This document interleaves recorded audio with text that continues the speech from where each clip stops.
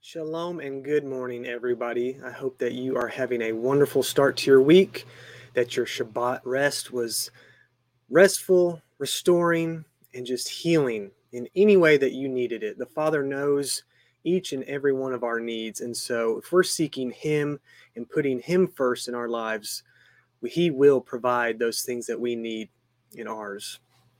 Shalom, Andrea and Amanda and Dan. Great to see all of you guys. Hope you have had a great day.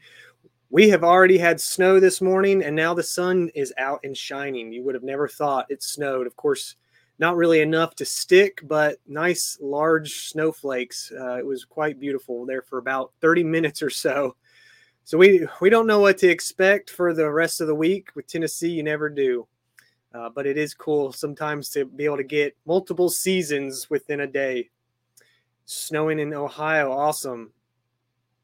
I'm ready for spring, but I'm not ready for the heat. So hopefully it can gradually work its way in and the snow can gradually work its way out. But we always still have those cold spells throughout that early springtime, March and April here. So we're just going to enjoy whatever the Father gives us. Shalom, Sherry and Asia. Great to have both of you this morning as well. I do enjoy our mornings together. At this time, unfortunately, I'm not able to do a live presentation for my morning manna on Wednesday, just due to work schedule. So I am pre-recording those still to air every Wednesday at 10 a.m. EST. So I do enjoy coming on here the first day of the week so we can fellowship together live. I can get to read all your comments and different insights that you guys bring. Always bring so much wonderful words of wisdom and fellowship and love to the group. So wouldn't be the same without all of you guys in the live chat and all those that are just joining in. You don't have to comment. I know sometimes if you're just watching it on TV, it's not necessarily easy to even comment in the chat. So we just are thankful that you are here spending your time with us. And we hope that the message is beneficial to you and that you enjoy it and that you are able to hear the Father speak to you.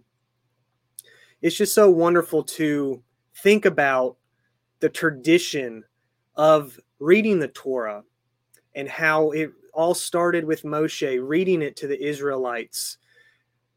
And that tradition has continued for thousands of years. And even though they didn't have Zoom or YouTube, Telegram, whatever it is, we're able to really reach the masses and all around the world with these platforms. And it can be a blessing, and it is. And we're so thankful that we have that opportunity to where we can all fellowship, even though we're not locally together. But it is so awesome that all of you have that willing heart and that desire to learn more about the Father, to grow closer to Him. And so it's just a great, awesome tradition to continue on that they have been doing for thousands of years. The prophets read it to the people. Moshe read it to the people. We're still doing that today. And so it's just really awesome to think about that. This is nothing new, that it is really the one tradition of man that I want to uphold and continue on. And I hope that all of us can learn and help each other grow. None of us know it all. And so we shouldn't think that our way of thinking is correct. I'm always learning something new. Sometimes I'm learning what I used to know was wrong. And so I'm always willing to learn and grow, and that the Father mold and shape me how He sees fit.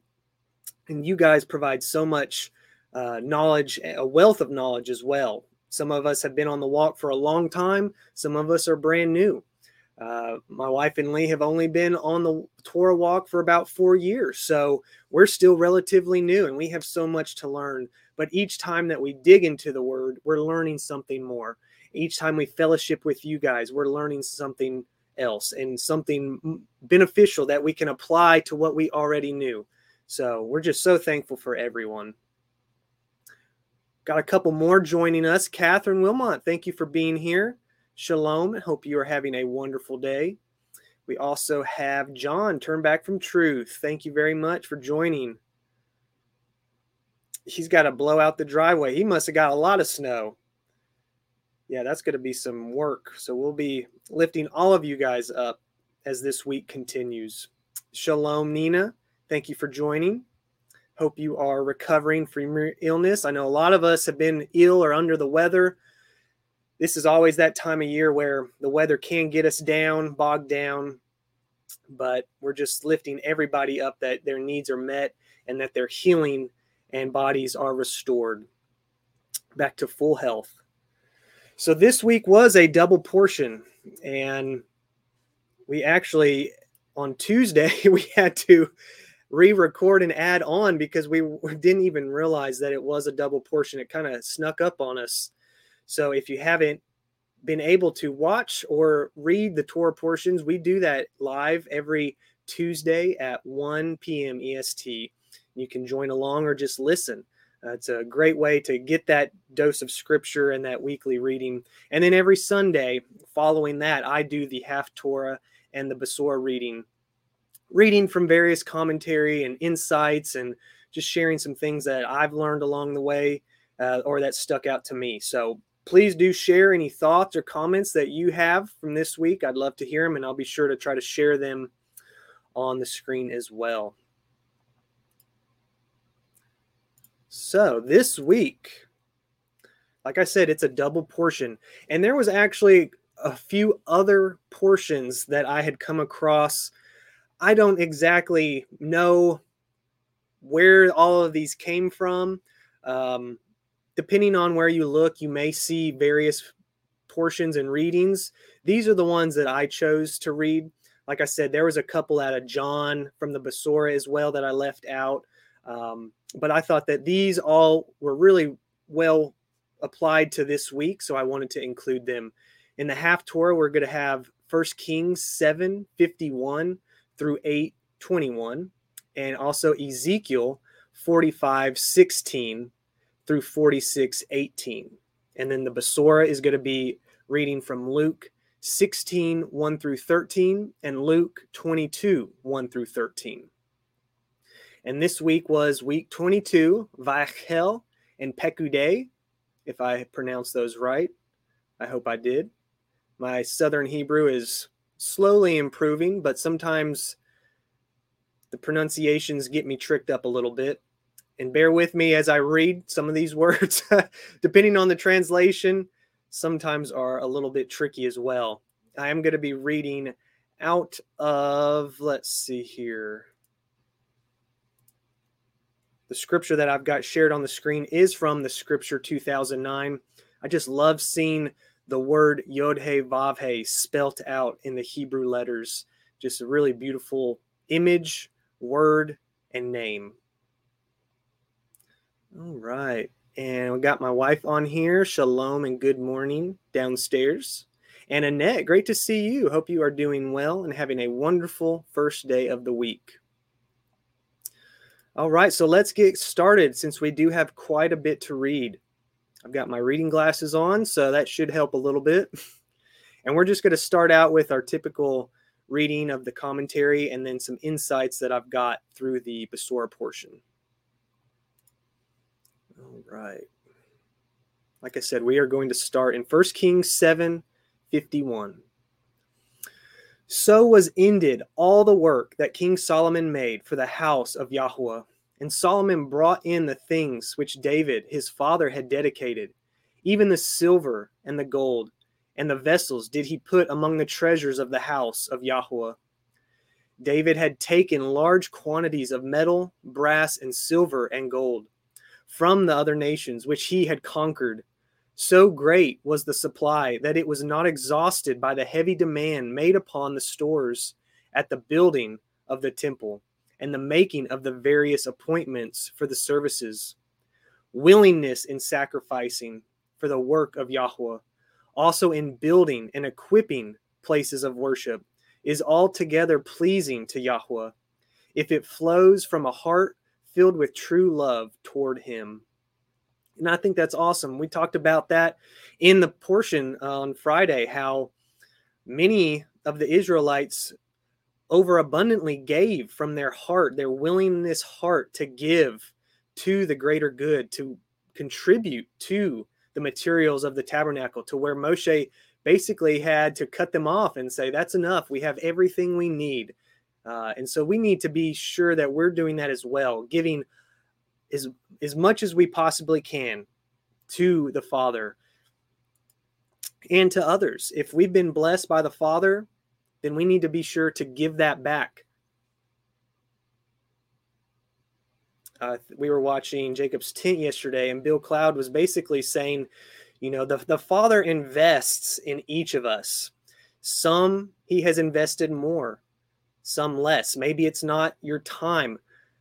Maybe he has just chosen certain people for a greater responsibility. That doesn't mean that what he has gifted or put you in charge of isn't necessary, because we can see with the building of the tabernacle, each one had their own specific task, and they were in charge of following exactly how it was commanded to build. They essentially brought all that together to assemble the tabernacle. They weren't there to measure and, this is going to have to be a little bit different because you did it this way. No, they all on their own created exactly what they were told and brought it together, and it all fit together in one. And so Yah does invest in us, but he will want a return. We can't just sit on our gifts or our abilities. We have to put them out into the world. We have to essentially get off of our seat and act towards it. We don't want to be called lazy. We don't want to take things for granted that he has gifted us. So sometimes that does involve getting out of your comfort zone, being pushed out into the world, whether it be just talking about this to friends and family or the stranger you run across while you're out and about, or maybe getting on YouTube and sharing a message, what's been put on your heart. It all comes in a variety of ways, but we are all called to serve and honor Yah. And he has all gifted us something special because we are all unique. All right, let me jump. That was the last verse in chapter 7. So let me jump into chapter 8 now. Sorry, get my words all scrambled. So starting in chapter 8. Then Solomon, the temple being completed in all its parts, assembled the elders of Israel and all the heads of the tribes, the chiefs of the fathers of the children of Israel, the princes of the father houses, all these being representatives of the entire congregation, unto King Solomon in Jerusalem, that they might bring up the ark of the covenant of Yahweh out of the city of David, which is Zion, the summit of Moriah, being higher than Mount Zion. And all the men of Israel assembled themselves unto King Solomon at the feast in the month Ethnium, also known as Tishrei, which is the 7th month. The festival here referred to is the Feast of Tabernacles, which seems at that time to have been better observed than the other 2 great festivals. And it was very appropriate that Solomon chose just this season of the year. And all the elders of Israel came, and the priests took up the ark, the bearing of which was their special work. And they brought up the ark of Yahweh and the tabernacle of the congregation, the tent, which seems finally to have been located on a hill near Gibeon, and all the holy vessels that were in the tabernacle, even those did the priests and the Levites bring up, the latter carrying the coverings of the tabernacle.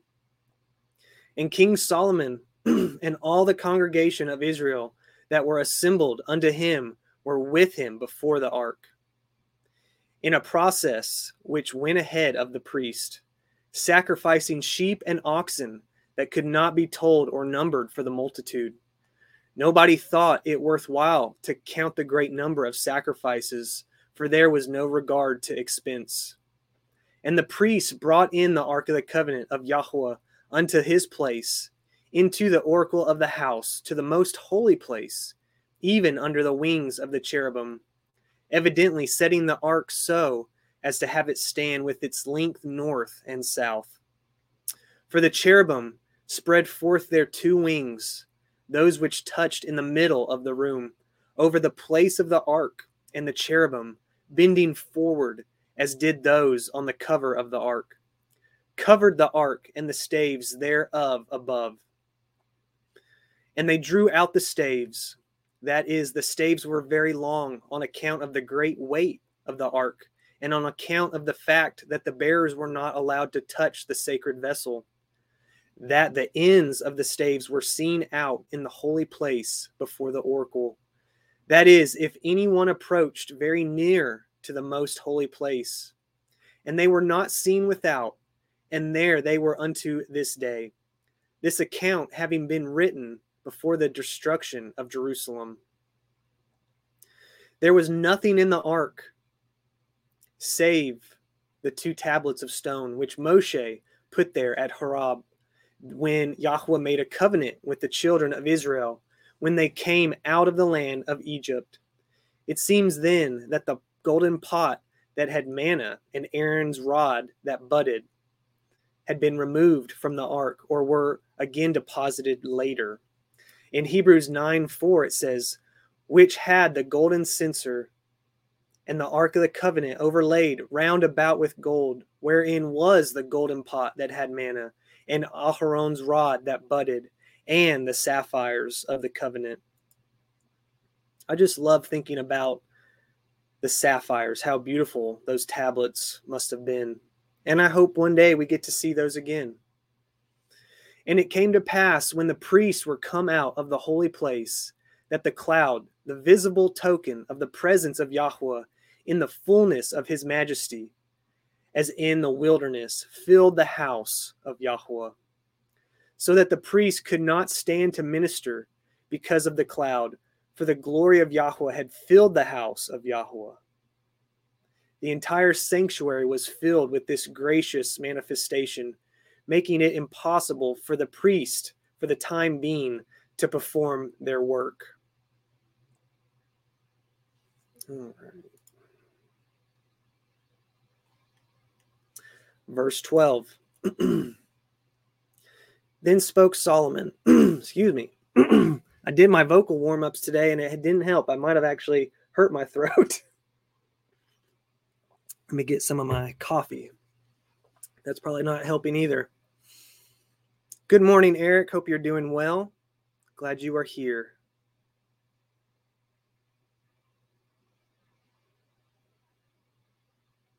Catherine sharing, we now have evidence that Cornwall, UK, and Sardinia supplied meters to the temple, confirmed by science. Very interesting. I know you're doing a lot of research, so that's exciting, and hope to hear more about that. All right. Verse 12. Then spoke Solomon, evidently from the platform which he had prepared in the midst of the court. Yahweh said that he would dwell in the thick darkness. The cloud which he beheld was to Solomon a sign that Yahweh had come down to dwell in the temple. I have surely built thee an house to dwell in, a settled place for thee to abide in forever, a firmly established sanctuary. He had in mind the merciful relation of Yahweh to the true Israel as it would continue, according to the messianic promises throughout eternity. Shalom, emissary of Elohim. Good morning. Glad you are here. Great to see you. And the king, who had uttered this exclamation with face turned toward the sanctuary, turned his face about and blessed all the congregation of Israel. And all the congregation of Israel stood out in the great court toward the east. And he said, Blessed be Yahweh, Elohim of Israel, which spoke with his mouth unto David, my father, and has with his hand fulfilled it, saying, Since the day that I brought forth my people Israel out of Egypt, I chose no city out of all the tribes of Israel to build a house that my name might be therein. He had ordered only the tabernacle to be built for his worship. But I chose David to be over my people Israel, under whom Israel entered into the full and quiet possession of the promised land. And it was in the heart of David, my father, to build a house for the name of Yahweh Elohim of Israel. And the Lord said, Sorry, I am reading a King James version. That one slipped out. And Yahweh said unto David, my father, whereas it was in thy heart to build a house unto my name, thou didst well that it was in thine heart. Nevertheless, thou shalt not build the house, but thy son that shall come forth out of thy loins, he shall build the house unto my name. And Yahweh has performed his word that he spoke, and I am risen up in the room of David, my father, and sit on the throne of Israel. And Yahweh promised and have built a house for the name of Yahweh Elohim of Israel.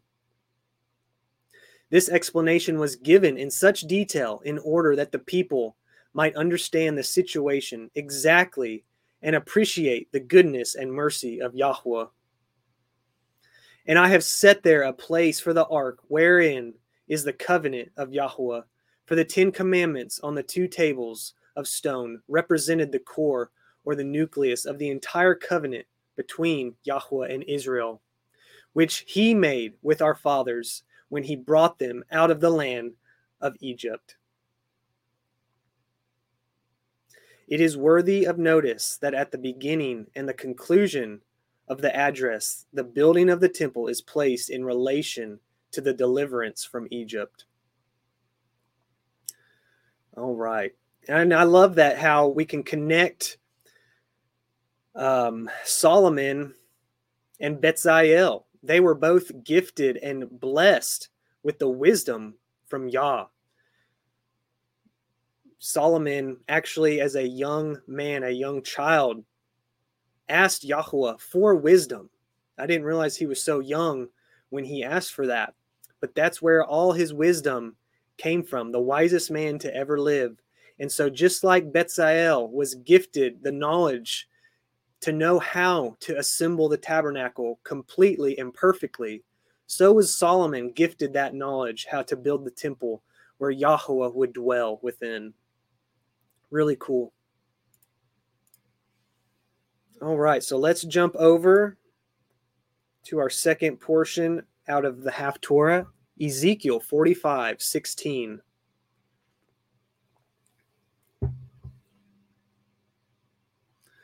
All right. And all the people of the land shall give oblation. There's that commonality again, giving with a willing heart, making it a special point to render it for the prince in Israel, who would thereby be enabled to provide for the service of worship and also to give evidence of his representation of the people. And it shall be the prince's part to give burnt offerings, the special duty of his office, and meat offerings and drink offerings in the feast and in the new moons and in the Sabbaths, in all solemnities, upon all the great festal occasions of the house of Israel, he furnishing the material for the sacrifices. He shall prepare the sin offering and the meat offering and the burnt offering and the peace offerings to make reconciliation for the house of Israel. Thus says Yahweh Elohim, in the first month, in the first day of the month, thou shalt take a young bullock without blemish, instead of the goat prescribed by Moshe for similar occasions, and cleanse the sanctuary by a sacrifice of purification according to the ancient rite. And the priest shall take of the blood of the sin offering as described in Ezekiel 43:20. It says, and you shall take of the blood thereof and put it on the 4 horns of it, and on the 4 corners of the settle, and upon the border round about. Thus shall you cleanse and purge it.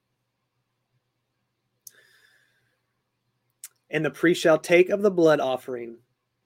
And the priest shall take of the blood of the sin offering and put it upon the post of the house, the gatepost of the sanctuary, and upon the 4 corners of the settle of the altar, its lower part and ledges, and upon the post of the gate of the inner court.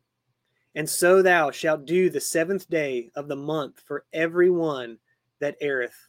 transgressing by reason of human frailty. And for him that is simple, foolish, easily led astray, so shall you reconcile the house. Thus shall the year newly consecrated by such a beginning most truly represent the appearance of a holy year. Good morning, Heather Gray. Glad you could get into the live chat and join us. In the first month, in the 14th day of the month, ye shall have the Passover, according to the ancient rule commanding its celebration. A feast of 7 days, unleavened bread shall be eaten, the festival of unleavened bread, and that of the Passover, being spoken of as one as early as this. And upon that day shall the prince prepare for himself and for all the people of the land a bullock for a sin offering. The idea of the feast of atonement thus being transferred also to the Passover. And the 7 days of the feast he shall prepare a burnt offering to Yahweh, 7 bullocks and 7 rams without blemish, daily the 7 days. These sacrifices thus being much more numerous than those commanded in the old dispensation. And a kid of the goats daily for a sin offering. And he shall prepare a meat offering of an ephah for a bullock, this also being much more than required by the Mosaic law, and an ephah for a ram, and a hin of oil for an ephah.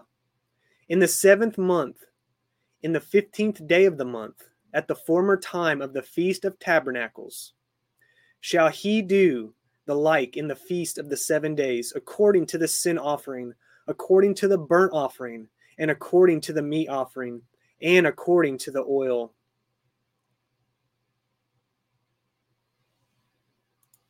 Let me turn the page for everybody.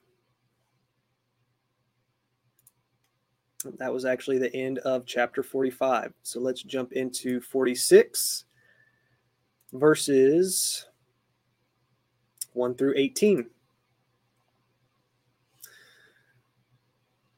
Thus says Yahweh Elohim, the gate of the inner court that looketh toward the east shall be shut the 6 working days, just like the outer portal.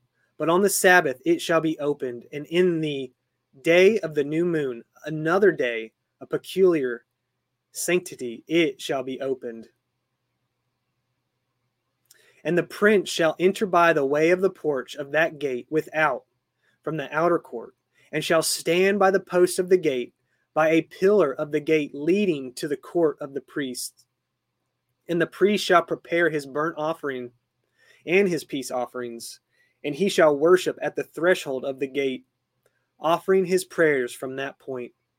Then he shall go forth, returning the same way in which he had come, but the gate shall not be shut until the evening. As on the one hand, the prince is unreservedly acknowledged in his special exaltation, so on the other, his rights appear in due limitation, in reference to the encroachment of any kind on the priestly prerogatives. That was a mouthful. Verse 3, likewise, the people of the land shall worship at the door of this gate before Yahweh, through which they could get a glimpse of the altar of burnt offering and of the priest engaged in the work of their ministry, in the Sabbaths and in the new moons, thus partaking in all the privileges granted the prince, but at a greater distance. And the burnt offering that the prince shall offer unto Yahweh in the Sabbath day shall be 6 lambs without blemish, and a ram without blemish.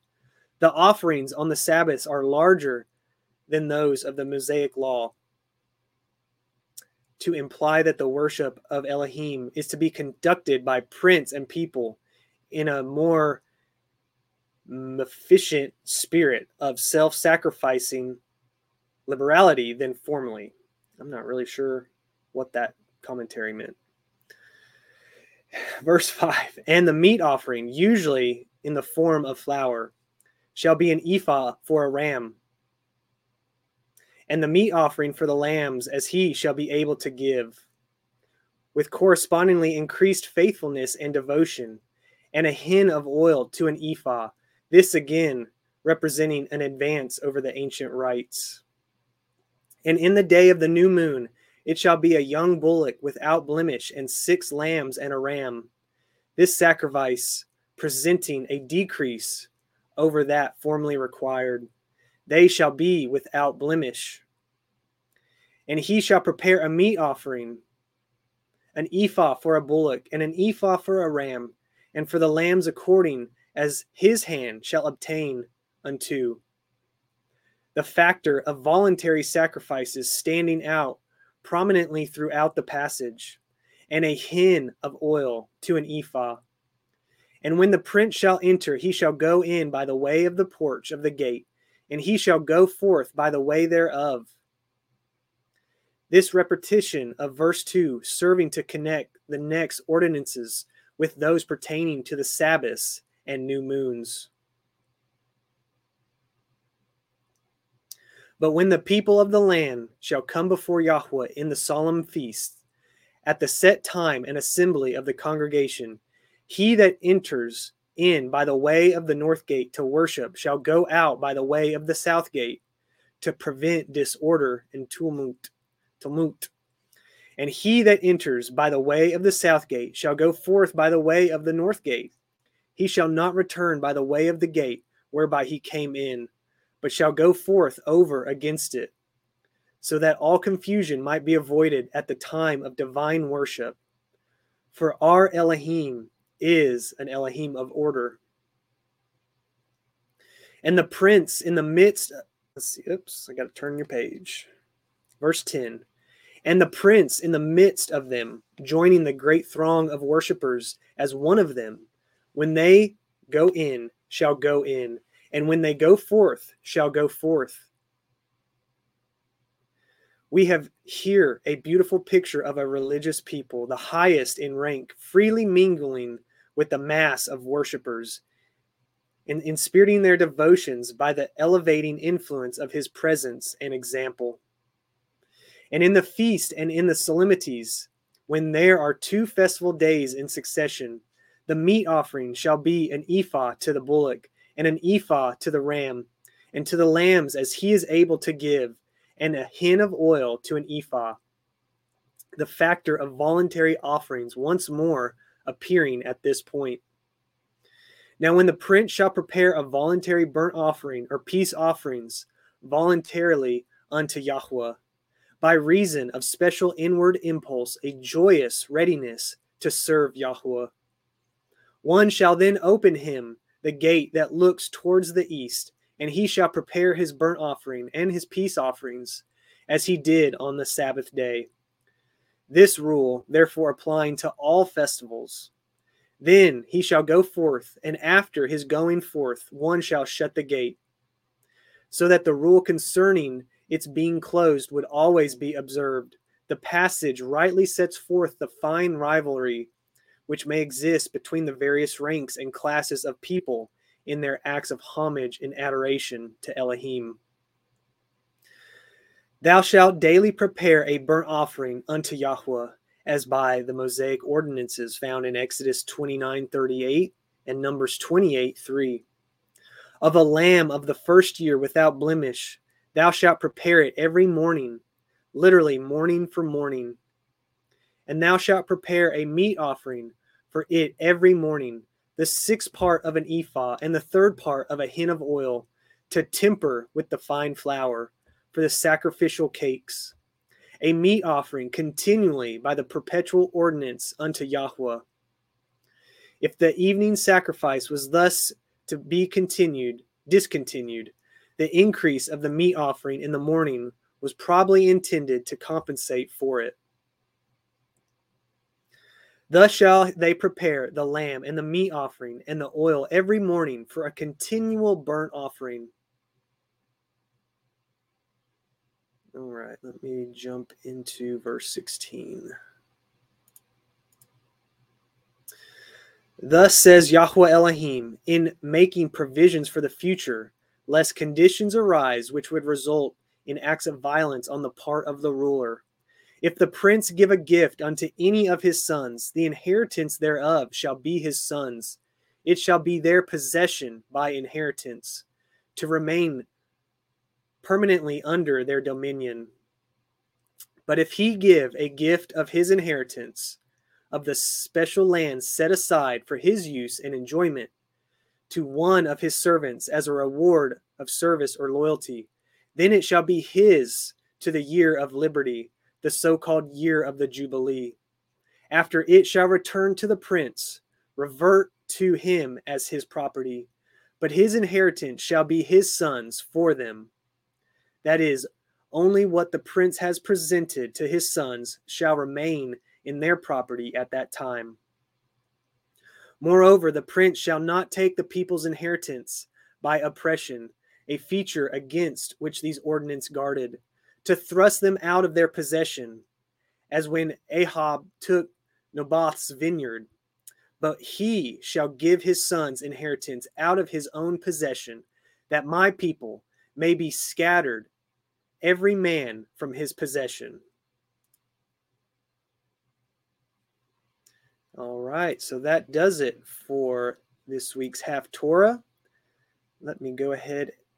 Oops, I hope I didn't leave that blank screen up too long.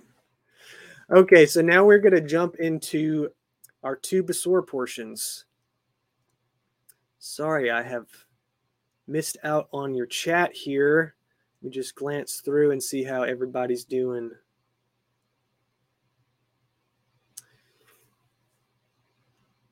Yeah, I do miss Betty as well. I noticed she wasn't here, so I hope she is doing okay. Nina's having some electricity issues. All right. We just pray that the Father provides everything that we need throughout the week, that we can look to Him, give Him the praise and glory for it all, good and bad. All right, so let's get into Luke 16, verses 1 through 13, the parable of the dishonest manager. And he also said to his taught ones, there was a certain rich man who had a manager, and he was accused to him as wasting his possessions. So having called him, he said to him, what is this I hear about you? Give an account of your management, for you are no longer able to be a manager. And the manager said within himself, what shall I do? For my master is taking the managership away from me. I am unable to dig. I am ashamed to beg. I know what I shall do, that when I am removed from the managership, they might receive me into their houses. And calling every one of his master's debtors to him, he said to the first, how much do you owe my master? And he said, 100 measures of oil. And he said to him, take your bill and sit down quickly and write 50. Then to another he said, and how much do you owe? And he said, 100 measures of wheat. And he said to him, take your bill and write 80. And the master praised the unrighteous manager because he had acted shrewdly, because the sons of this age are more shrewd in their generation than the sons of light. And I say to you, make friends for yourselves by unrighteous mammon, that when you fail, they shall receive you into everlasting dwellings. He who is trustworthy in what is least is trustworthy also in much. And he who is unrighteous in what is least is unrighteous also in much. If therefore you have not been trustworthy in the unrighteous mammon, who shall entrust you the true? And if you have not been trustworthy in what is another man's, who shall give you what is your own? No servant is able to serve two masters, for either he shall hate the one and love the other, or else he shall cling to the one and despise the other. You are not able to serve Elohim and Mammon. And that last verse sums it all up. That is a lesson that we all need to take from. The world needs to take from this verse right here, verse 13. You cannot serve Elohim and Mammon, money or wealth, riches, fame, fortune, whatever you consider your mammon, whatever is that idol in your life, whatever you are placing putting on a pedestal above Elohim. That is mammon. And you cannot serve that and Elohim at the same time. Just like being set apart from the world. You cannot walk the narrow path being set apart and also relish and live in the world and the wickedness that it offers. You have to choose. There is not a mixture. It's one or the other. And so we really need to evaluate our belongings, our possessions, what our idols are in our lives. Are we putting anything ahead of El? Are we focusing on things that are causing a distraction or taking away time from focusing on Him, praying to Him, reading His scripture, fellowshipping with each other? We all have things in our lives that probably have taken precedent a time or two, and we need to reel that back in and focus on what is important, because all those idols, all that mammon is going to disintegrate back into dust. And so what is more important, our earthly mansions or the mansions that Messiah is preparing for us in heaven?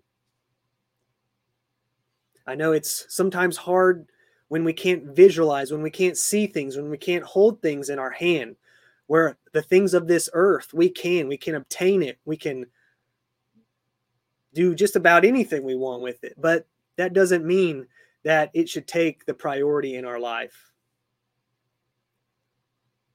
All right, so let's jump into our last portion here. And I do have a few things to share from Luke 22. This one's titled "The Plot to Kill Messiah." And I've got the verses highlighted in red and just some comments here in the smaller black words. So starting in Luke 22, verse 1, "And the festival of Matzah drew near, which is called Pesach, or Passover, which we are upon ourselves just in a few weeks' time." So exciting. Our first feast of the year, of the new year, is upon us. So the time is significant because the Passover in Jerusalem was also crowded, with Messiah expecting multitudes. It was a major feast. Many of the people who had heard or seen Messiah in the region of Galilee were in Jerusalem. They had traveled from far and wide. They generally had respect and great expectation for Messiah and his ministry. What he was speaking, the miracles he was performing, was unlike anything they had heard or seen before. And so there had to have been so much excitement in the air and talk about what was going on, what they had witnessed. And we need to continue that on. Though we haven't physically seen Messiah in the flesh, we know and we must believe that all these scriptures are true, that the things he did and the miracles he performed were for us and were for us to continue to pass on so that we can inspire others, that they can find him in their lives and build a relationship around him in that repentance and that salvation and that hope and encouragement and love that he offers and was a perfect example of. Verse 2, "And the chief priests and the scribes were seeking how to kill him, for they feared the people."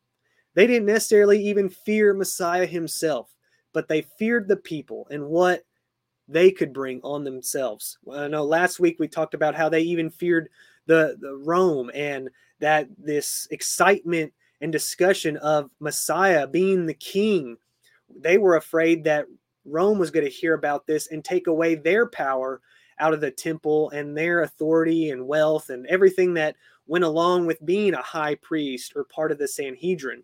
They were worried about their status and their material wealth.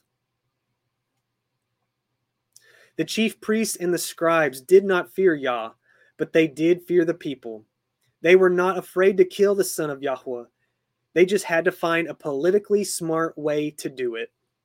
And I remember discussing how we actually read many various groups, even though at the beforehand may have not been friendly, may have kind of been enemies of themselves. They all grouped and banded together against Messiah so they could get what they wanted.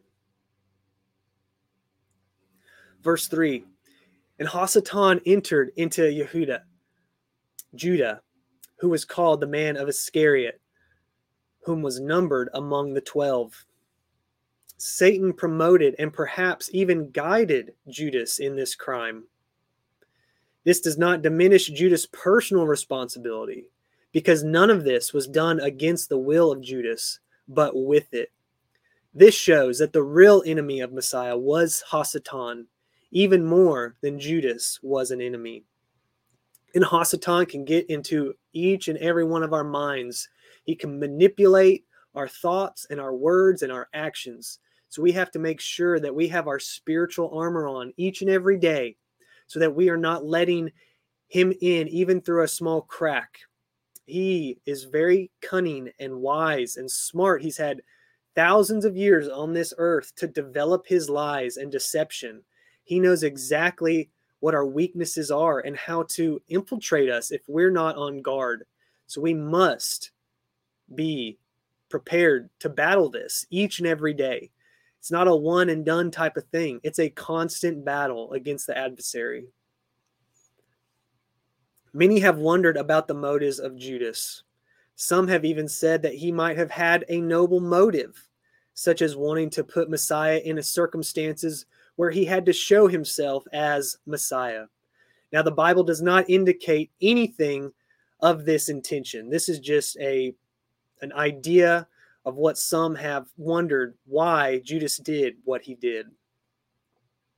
It may well be that Judas followed Messiah for selfish reasons, expecting to receive a position of great status and prestige when Yahushua came triumphantly to Jerusalem as the Messiah.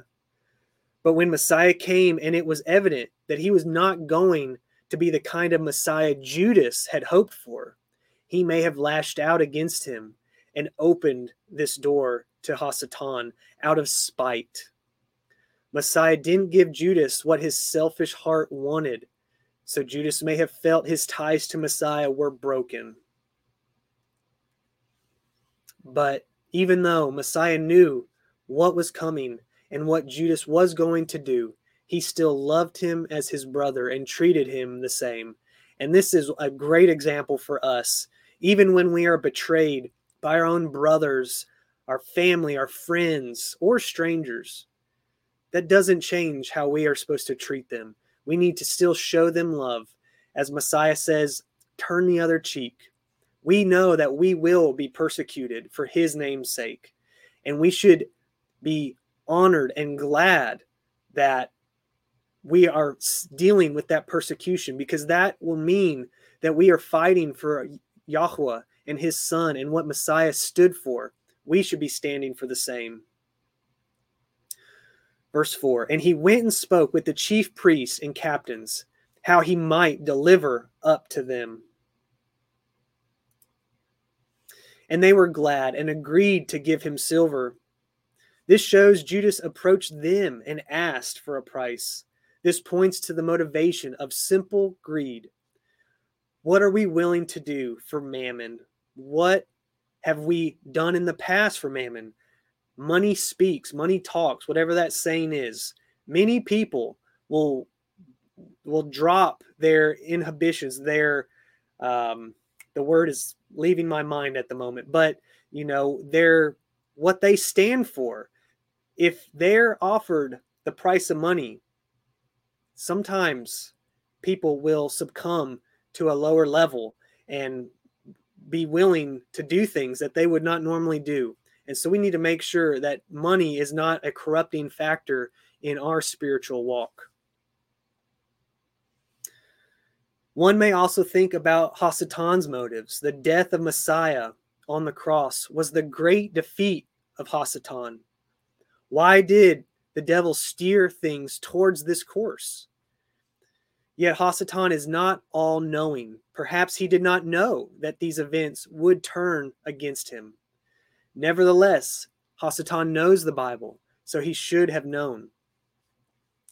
He knows scriptures. He has known the word from the beginning, and so he can use it against us sometimes. We must make sure that we are putting everything against the word, that we are testing everything that man says against the scriptures, because the scriptures is the light unto our path. It's what allows us to walk straight and not be led astray to the left or right. A better explanation is the fact that Hasatan is not all wise, even if he did know that the death of Messiah would crush his head, as we see spoken of in Genesis 3:15. His hatred got the best of him. Since Hasatan is the great deceiver, he has no doubt deceived himself and may actually believe that he could or can win over Messiah. And that point was actually brought out to me, I don't know, a couple months ago, and I had never really thought about that. He is the great deceiver, but possibly so much so that he has deceived himself, that he has believed his own lies, and he doesn't realize that the death and sacrifice of Messiah ultimately won the battle, brought victory to good and evil. And so that's what we need to focus on. Times are tough. Life is not easy, and it's not ever going to be. There is blessing in walking this narrow path, but that doesn't mean it's not going to be trial after challenge after temptation. But we know, and we must continue to tell ourselves and believe that the battle is already won, that Yahweh has won the battle. He knows the beginning and the end. We don't, but we have to trust in him and know that his plan and purpose for our lives is going to be at the best it possibly can be when we are following and obeying his commandments. And we know that there is life in his word and his commandments. And there is death and destruction in sin and disobeying him. Verse 6, and he promised and was seeking an occasion to deliver him up to them away from the crowd. Yahweh would use the wicked works of Judas to further his eternal plan. This was the appointed time for Messiah to go to the cross. But before Judas' treachery, the religious leaders did not intend to do it at the time out of fear of the people. Everyone was gathered to hope to see Messiah, to hear him speak. This was not in their plan. It definitely threw a wrench into their original plan. But just as we can see here, Yahweh can use anything for his good. The betrayal, the deceit, the sin that Judas committed against the Messiah himself was ultimately necessary and required. It was a bad deed that was turned to good, that was meant for good. And so we just have to realize that we're going to be surrounded by bad, and not everything in our life is going to go right, but Yahweh can use anything for good.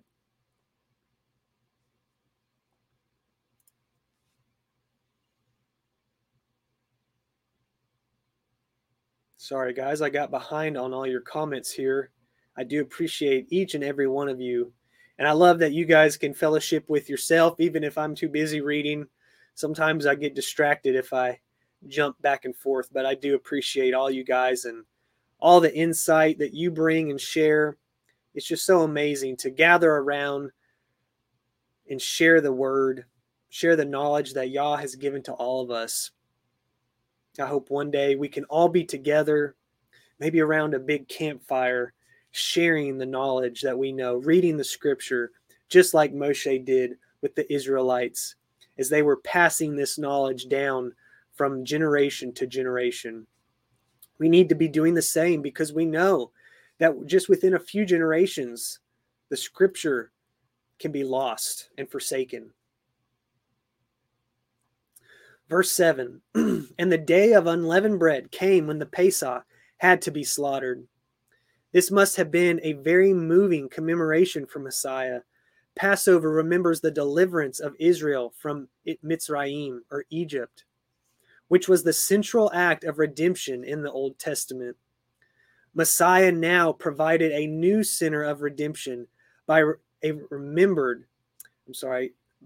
be remembered by a new ceremonial meal.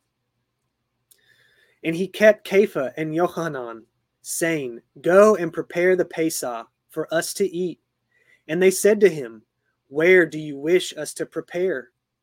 And he said to them, see, as you enter into the city, a man shall meet you carrying a jar of water. Follow him into the house he enters.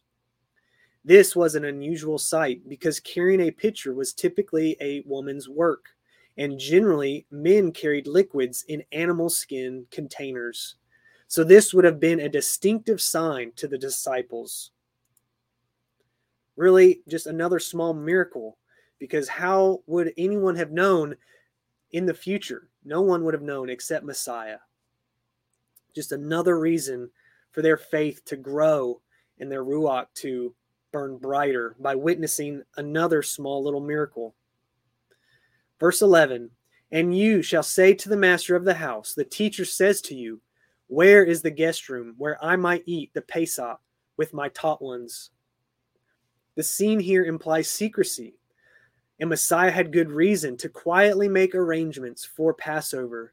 He didn't want Judas to betray him before he could give a final talk to the disciples. Now, this is interesting, and I just wanted to put this in, and I'd love to hear your guys' insight. I know there's probably various opinions, and I'm not saying I believe one or the other or trying to push a certain narrative. I had just come across this, and I thought it was interesting to consider because I hadn't necessarily thought of it, but now it does make some sense. And so I'm going to further investigate it. Not that I need to know a yes or no to either way, but I wanted to share this with you guys and get you thinking as well. So the mention of Passover brings up complicated issues of the precise calendar, chronologically, of these events. The main complicating issue is that Matthew, Mark, and Luke present this meal Messiah will have with his disciples as the Passover meal, normally eaten with lamb, which was sacrificed on the day of Passover, with a great ceremony at the temple. Yet John seems to indicate that the meal took place before the Passover in John 13:1, and that Messiah was actually crucified on the Passover. It is a common opinion that Messiah ate the Passover some hours before the Jews ate it, for according to custom, they ate theirs at the end of the 14th day, but Messiah ate his at the preceding eve, which was the beginning of the same 6th day or Friday. Thus Messiah ate the Passover on the same day with the Jews, but not on the same hour. Like I said, this is just something I had come across. I'm not saying one is right or wrong. It was just something that sparked my interest, so I want to look into it a little bit more. And of course, we're not here to criticize anyone's opinion on the calendar or all those other various topics that can sometimes bring division. We just want to focus on bringing the glory to Yah, to read his scripture, and hope by in doing that, we can all learn and grow together. And someday, if we are granted that gift of entering into his gates of heaven, if we are called a good and faithful servant, then all these things will be explained in time. We don't want to focus on that. We don't want to cause division. We want unity in the body. And we don't know it all. We could all be wrong. And in a way, I kind of hope in some ways we are, because it will be silly to have argued over certain things when we don't truly know one way or the other. Now, we do want to always speak the truth. And by relying on the scripture, we can trust that the scripture is true. But like I said, there are certain opinions. We all have them. We're just going to focus on what we do know and the words that are from Messiah and our Father. So none of the gospel mentions a lamb at the Passover meal. This may be because they could not obtain one before the official day of Passover. In addition, Messiah may have wanted it this way to emphasize the idea that he was the Passover sacrifice. And I really like that. And I think that is a big part of it. He was that unblemished lamb, that perfect, spotless lamb that was sacrificed to atone for our sins, to renew the covenant so that we could restore that broken and divorced relationship from Yahweh, that we could once again have that connection with him. Messiah is the door to the Father. We must know the Messiah to get to the Father. And now our prayers can be heard because of the gift and sacrifice that Messiah gave to all of us. Let's finish up with verse 12 and 13. And he shall show you a large furnished upper room. Prepare it there. And going, they found it as he had said to them. And they prepared the Pesach. Prepared the Passover. Just wonderful. And I'm so looking forward to the Passover. I hope and pray that all of you will be able to participate in one way or another. Even if you are on your own, there are ways to do that. And we are commanded to observe and enjoy and rejoice and just fellowship in these set apart Mohadim, these feast days, the Father's days, not the festivals, not the days that man has decided to worship, the set apart days of Yahweh. So that does it for me. Thank you for joining. Everybody, I hope and pray that you have a wonderful week, that Yah is filled with each breath that you exhale and inhale, and that you can be a light on the hill to those around you. Stay tuned. We've got shows coming up this week. We'll keep you posted on that. Please join our Telegram. If you're not a part of that, we'd love to have you there to fellowship throughout the week. And then, of course, you're always welcome to join us on our live shows. The live fellowship is great. The chat, you guys all mean so much and offer so much to us. So like, subscribe, and share if you enjoy this content. We do appreciate all of you and what the Father is doing. He has wonderful things in store. So join us again. Shalom, everyone.